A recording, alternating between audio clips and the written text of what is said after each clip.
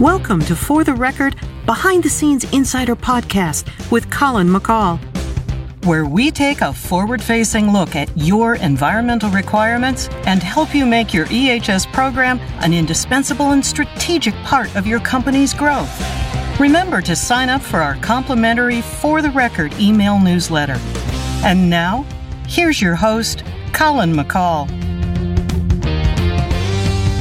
Welcome back, everybody, to another episode of the podcast. I am excited to be joined once again by Amy Marshall, frequent guest of the podcast. Welcome back, Amy. I thought it was probably a good time for you and I to get together again. We've got, it being mid-December as we're recording this, a Lookahead article. It's our annual Lookahead article where we look at topics that are of EHS and digital and ESG interest that we think are strategic and folks should consider moving into the new year. I believe we're going to go with 20 topics this year for the 20th anniversary of the company. So that's exciting. And we're going to do a series of episodes here, really just looking at some of these topics that if you're a reader of our For the Record, you will end up seeing in that look ahead. And let's start with air because, Amy, you've already been on. We did our first episode of this podcast, I don't know, maybe 11 months ago, 12 months ago before the election, and looked ahead to the EPA administration and some of the activity.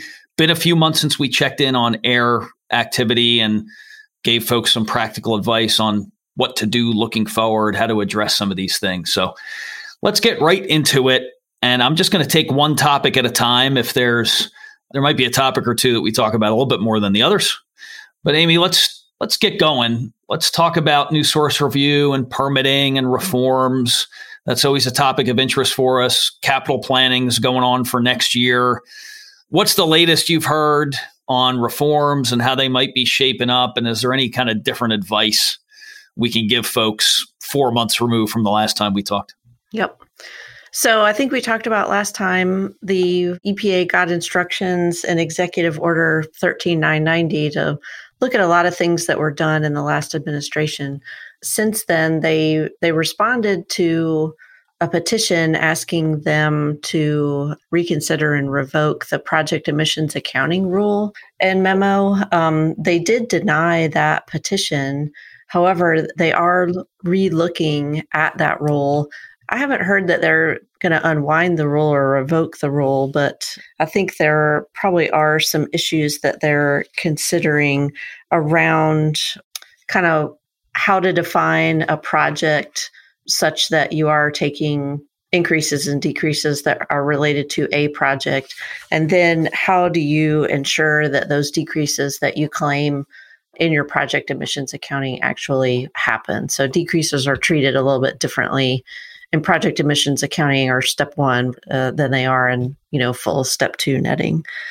I've heard that they're also looking at a couple of the memos that we liked. So Scott Pruitt, the EPA administrator at the time, put forward a memo on projected actual emissions. So I think in the next couple of months, we'll see them decide whether or not that's still the current policy of the administration.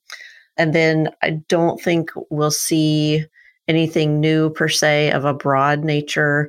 They're not working on that draft begin actual construction memo that we had kind of at the end of the previous administration. So I think they've got a couple things that they're looking at, but probably not really starting anything new.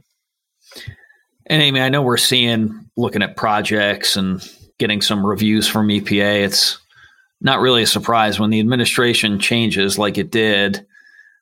Interpretations of some of the existing provisions can certainly tend to change. So there's probably a common theme here of understanding from the state agency that you're working with, what maybe comments they've received from EPA, how we need to be going about. I think that's just a common theme maybe moving through this, is that a conversation early on with your agency and is a good idea if interpretations from the federal level are changing.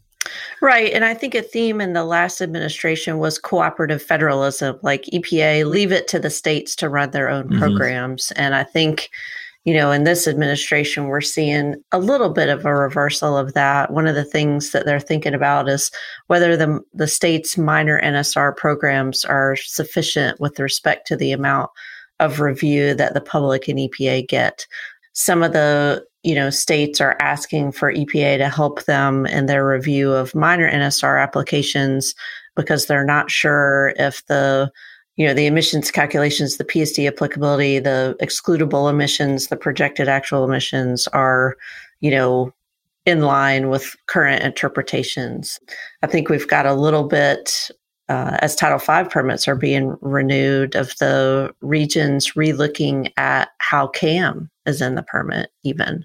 So I think with permit renewals, we'll probably get to EJ at some point, but I don't think you could talk about permitting without talking about EJ right now. I think a lot of the states, may get comments from an EJ lens as they are renewing permits. And so, they may be looking at sort of even outside of CAM, enhancing some monitoring and other compliance requirements. Got it. That makes sense. Let's move from permitting to a next natural topic because they are oftentimes related. Ambient standards.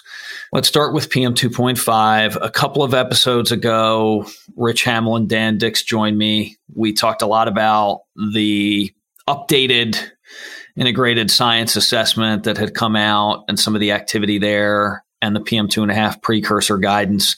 That was probably 4 to 6 weeks ago. We talked a little bit about what folks should be thinking about there, but anything new, Amy, on PM 2.5 or just any other insight you have about where the process stands now, how folks should be out there in the space looking at it and planning ahead for projects? Yeah, EPA has come out with their, the draft policy assessment. It kind of signals again that, they are thinking about lowering the standard. They've repaneled the Clean Air Scientific Advisory Committee. There's a special panel that's going to be looking at both the PM 2.5 standard and the ozone standard.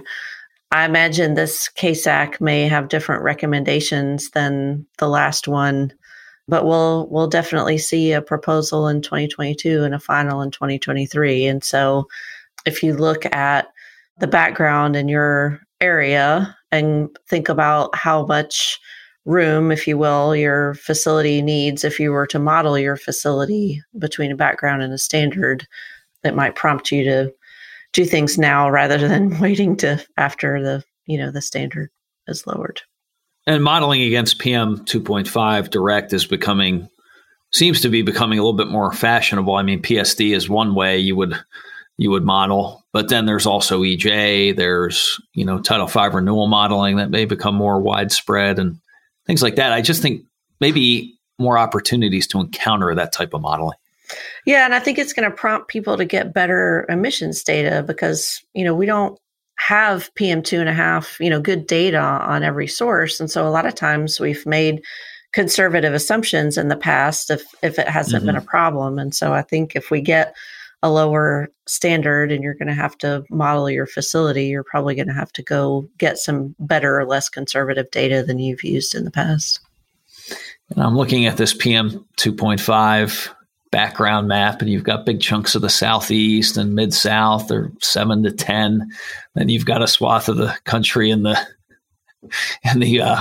upper plains that's a little better. Then you have the West Coast that's already in non-attainment. You have New England that looks okay. So there's a mix. There's a mix of things here, but certainly big chunks of the country, 7 micrograms on an annual basis or higher. So you take a standard of 8 to 10, and that's getting pretty tight. Yep. Maybe air toxics. There were a couple of things, very broad category, but I think there were a couple of tidbits you and I had talked about that might be worth mentioning that are just sort of interesting. So I'll let you talk about some of those.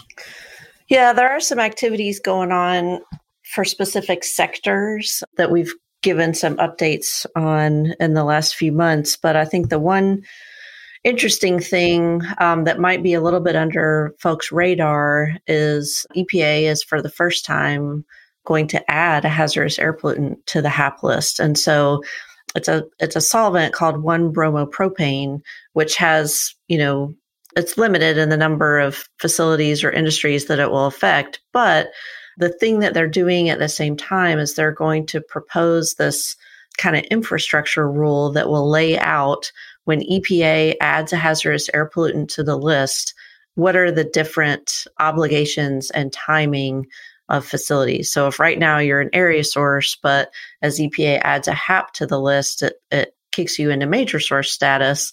Okay, was there a MACT regulation that you should have been complying with? You've now missed, deadlines for notifications. Okay, what do we do with respect to, setting the timeline for things that happen or when you can take limits or reduce your emissions? So it's kind of a whole big set of questions that EPA is going to answer in this rule that they're going to work on and get out in 2022.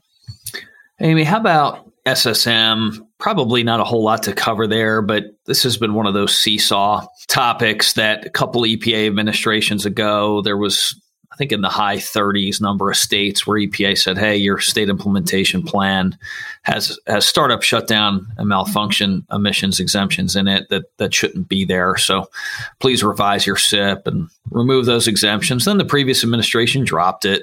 Now it's back again, and states are going to have to act on this.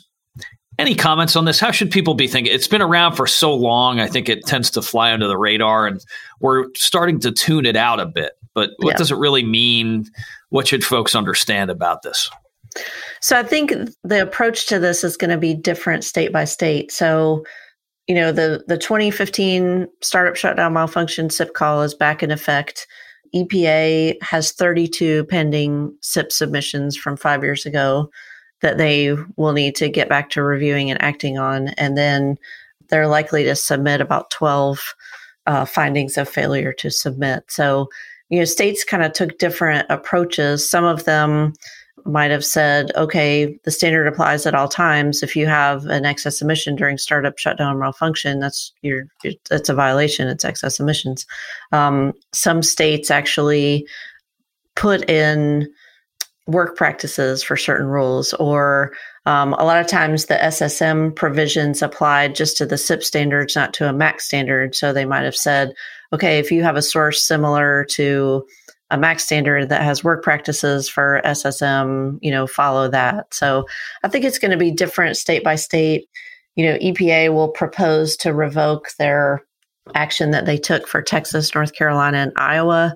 So it'll be interesting to see the comments submitted on that. I'm sure those states feel like their SIPs are protective of the NACs. And so, it'll be interesting to see what happens. But I think it's going to be probably a little bit different state by state and something to watch for. Amy, how about environmental justice? Let's talk about that. We mentioned it earlier. My sense is that state agencies might still be awaiting guidance from EPA on exactly how they need to proceed. We had a conference a couple of months ago where we have a state agency panel, and it's always very helpful, and the agencies are real gracious and walking through the hot topics of the day. And the attendees were very interested to hear about environmental justice, and the state agency panelists said, well, I get that you're interested, but the fact of it is, there's just not a lot of federal guidance or meat on the bone out there for us to do anything with. So we continue to situationally address public comments and things like that come up through the permit process and make sure all the stakeholders are getting together. I do see some information about the tools being updated. So I'm curious about that to see, what your perspective is maybe on some of these new tools. Is there anything new that folks should be aware of around EJ? Yep. Well, of course, at the beginning of the year, we saw EJ and climate kind of embedded together in a lot of the executive orders. We had a promise of a new kind of EJ data mapping tool by the end of the year, and it's the end of the year and we haven't seen it yet. But we have heard some updates about how they're, kind of improving and updating a lot of the data that goes into the tool. It's a possibility that they design it sort of like California's tool where you get a score for your facility. We did see lately EPA putting out in their draft strategic plan how, goal number 1 was tackle climate, and goal number 2 is take action to advance EJ and civil rights. So I think the message is getting down to everybody doing anything in any agency that you have to consider environmental justice. And even before we have an environmental justice rule or policy or whatever from the federal level, they are using kind of the Civil Rights Act and different sections of the Clean Air Act to, come in and object to permits that they don't think had EJ considered enough. So, Amy, I'm seeing a lot over the past couple of months at conferences and events. There's starting to be more presentations, and I like them. They're interesting from facilities about their community outreach efforts and the different things that they're doing to educate their neighbors and things like that. And I know that we talk to state agencies that encourage that. That's something we've recommended in the past around EJ, just as a way to be connected to all the appropriate stakeholders in the process. So I bring that up again as something to consider, something to think about for 2022. I don't know if you've seen anything, Amy, working with folks that's been of interest around that or things that different companies have done. Yeah, here in North Carolina, their EJ policy with respect to permitting is around enhanced outreach. And so the North Carolina Division of Air Quality actually has it on their website that they expect enhanced outreach for certain types of applications, like any new kind of PSD greenfield facility, anything, on a topic that's kind of controversial. And the DAQ has given presentations, and they said, we can do this or you could do this, but if we do this, it's going to, extend your timeline. You guys really need to get involved in the community and talk to them and understand what their issues are and make sure they understand, what your project you want to do is, because it's not good when you submit a permit application and the community gets surprised because the first time they hear about it is us, posting a notice or having a hearing. Amy, some key themes, some of them I heard here, some of them, I think we actually covered most of these, but I was just wondering if you would expand on these or let me know if I'm missing anything. But the community outreach we just talked about, you had mentioned data before. So confidence in reporting, PM2.5 data potentially being a focus, thinking about strategic projects and how the PM2.5 NACs might influence those and how those might need to look. And then the general assumption that nothing is routine. There's enough comments on applications and things like that are going on, even for routine operating permit applications. And we're talking about things outside of air too. This can really apply to any media, but that assumption that nothing is routine and having a conversation with the agency before we do just about anything and really just making that a point of emphasis for your environmental team is something that I know we've been given that advice a lot. But is there anything else you might add to that list or any other sort of, maybe miscellaneous air topics that we missed that folks might want to know about for 2022? I guess really the only other point that I would make with respect to data is not just PM2.5, because if your company is, starting to participate in any climate or ESG reporting, you really need to have confidence in all your data. I know you did a podcast on, digital solutions, yep. And, how you're collecting and managing and organizing your data.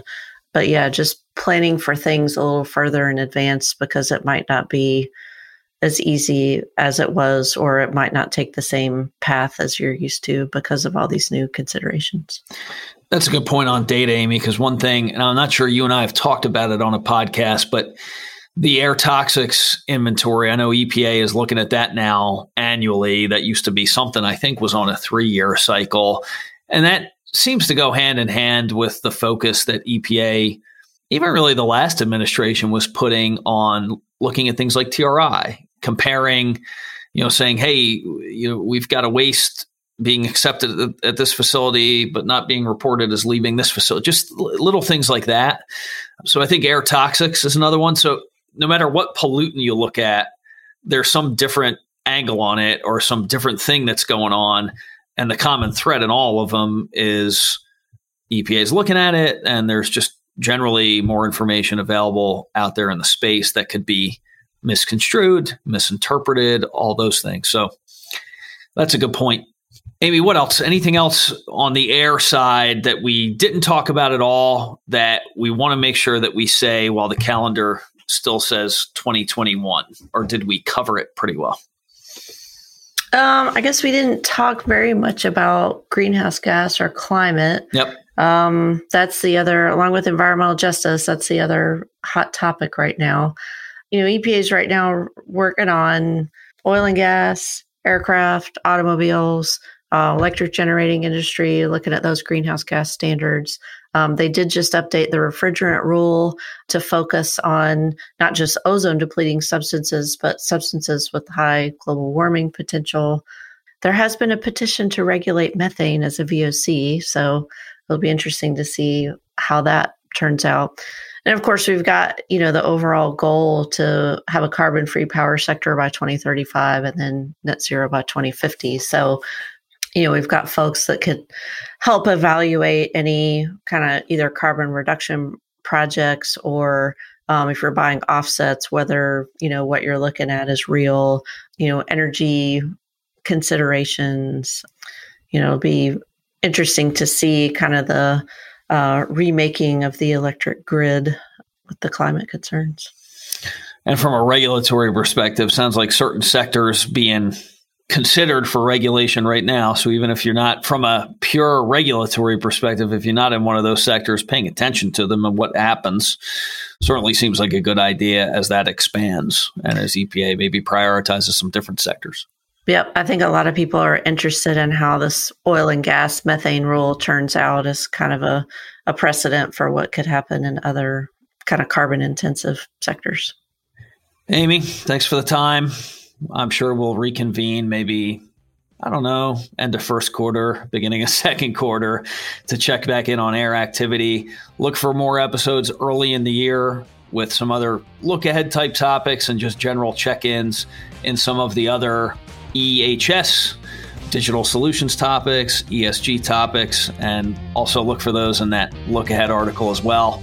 Wealth of information in there. Thanks everybody for joining us. Hope everybody has a great holiday. Happy holidays. You've been listening to For the Record Behind the Scenes Insider Podcast with Colin McCall. Remember to sign up for our complimentary For the Record email newsletter to get weekly news and articles on a variety of timely EHS issues.